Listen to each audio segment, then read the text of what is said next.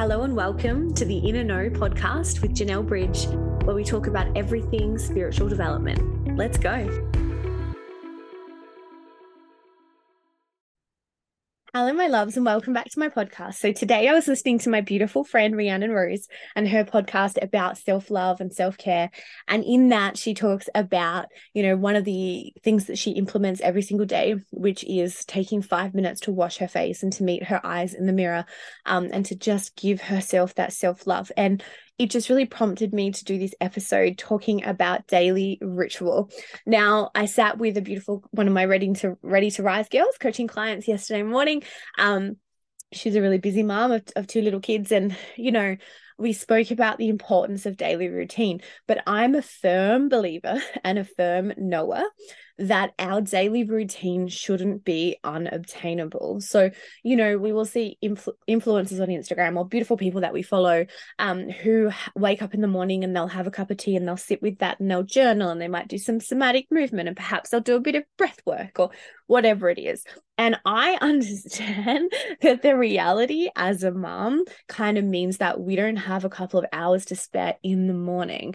But I'm always shocked by people who don't have any form of daily routine or morning routine, I should say, or morning devotional practices. Now, before you leave and go, what the fuck is she talking about?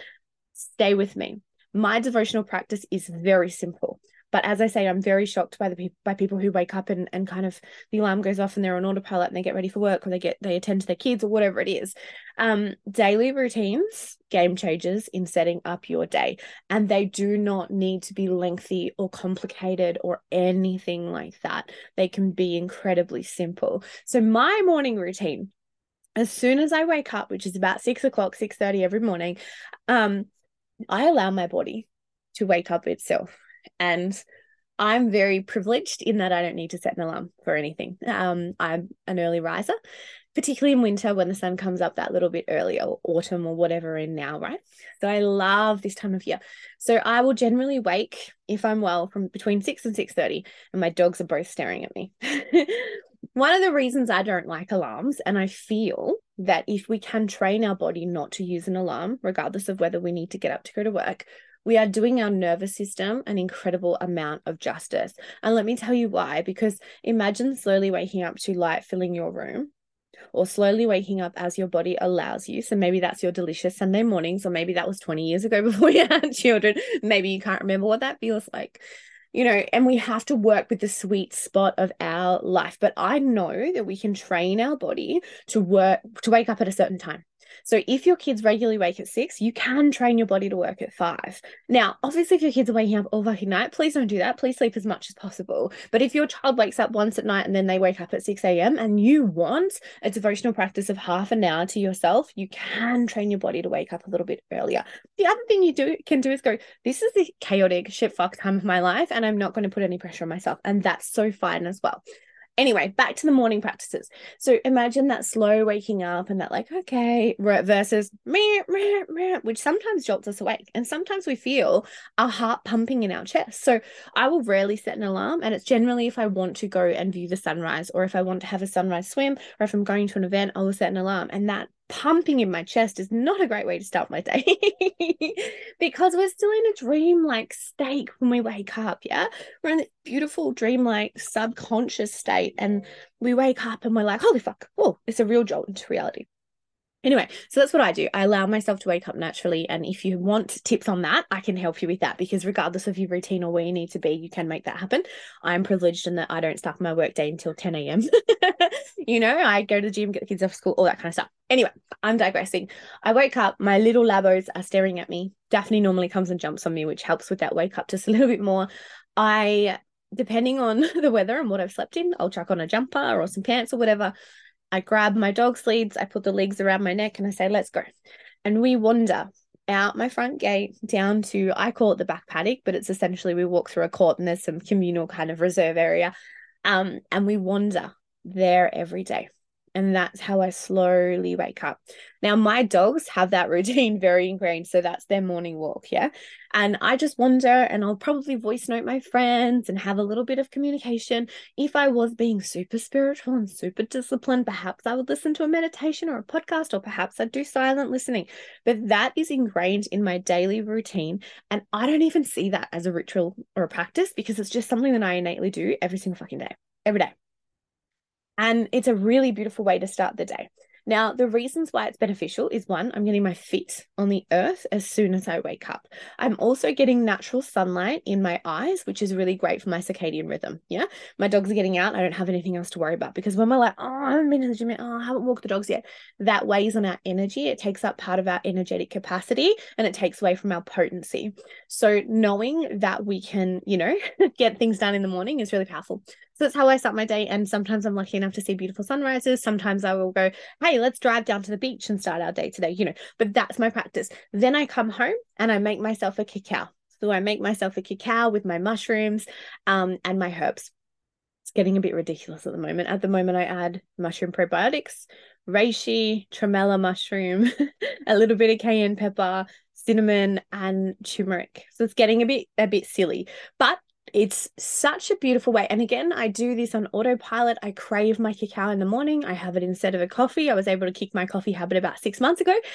And I'm actually on autopilot fueling my body with all of this delicious stuff that's so good for me every single day.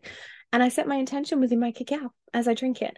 And that's my time to myself. And my kids will come to me like, Mom, can you make me mom? And I'm like, no. I'm having my cacao and then I will. And that's my promise to myself. And that's my boundary to my kids. And my kids respect that most of the time. Sometimes they're like, I want a cacao. And I'm like, no, I'm having my cacao. You can wait 5 minutes. Now, often after that, I'll make myself some breakfast, head off to the gym, or do whatever it is that I want to do. But my daily ritual is that bloody simple. It is, as soon as I wake up, wander. It's not like put the runners on and go for a big walk and tick off 12,000 steps and listen to a podcast. It's literally feet on the earth, go for a walk. That's my daily ritual. Come back, give myself a nourishing cup of cacao. It doesn't have to be lengthy. Yeah. Now, I'm also pretty self-aware, but doesn't mean I do the right thing all the time. I will know when I need to journal. I won't journal. I'll think about it, and I know that I need to, but I won't necessarily do what I need to do. But I'm quite self-aware in that, I haven't journaled for a while. I've got lots to do, so let me journal it. So ritualism and bringing in what we know is beneficial to us. It doesn't have to be every day, and our practices can change. Like for a while there, I was cold water swimming, like all the time, every day. For a while it was getting up and going for a 5K run every morning. They were a bit too extreme, but our rituals don't have to be the same every day. But I highly recommend that you have an easy to implement ritual that is for you. Sometimes my kids wake up and they're like, Mom, can I come for a walk with you? And sometimes I say yes. And every time I say yes, I'm always like, oh my God, why did I say yes? Because it's my time for myself. Yeah. And if I say no, I get the mum guilt. Of course I do. But it's really that time to just be with me. And one of my coaches, Brielle, said once, that she'll always do her meditations in the morning, or whatever it is that she's setting out to do for herself. She'll do that in the morning, because if we don't do it in the morning, we're actually allowing the day to overtake us.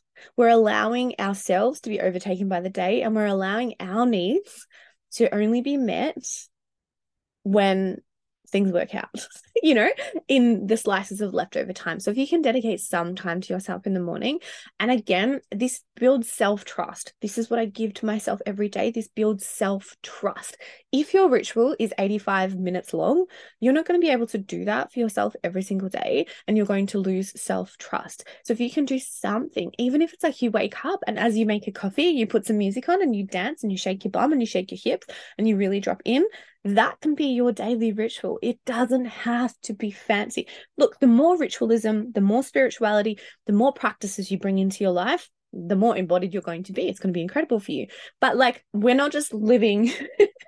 I always like to say I have one foot firmly planted in human reality and one foot in the stars, right? In the spirit realm. So, like, we're not just little fairies dancing around living joyous lives all the time as much as we want to be. So, to think that we can, dedicate hours and hours to ourselves every single day might not be realistic. I mean, in a perfect world, yes, let's live in the forest and let's frolic among the flowers, But most of us are not living that lifestyle yet. So whilst we're not living that lifestyle and whilst we're raising babies or we're going out to work in the world or whatever we're doing, how can we embody and involve a small ritual that gives back to ourselves? Now, if any of you are listening to this being like, I just simply can't do that, I am you. I was you. When I was coached by my first ever coach, I think she wanted to slap me through the face in my Zoom sometimes because I was like, I just don't have time. And she was like, can you make time? And I'm like, no, I can't make time. So if that is you, I'm calling you out. I'm calling you forward.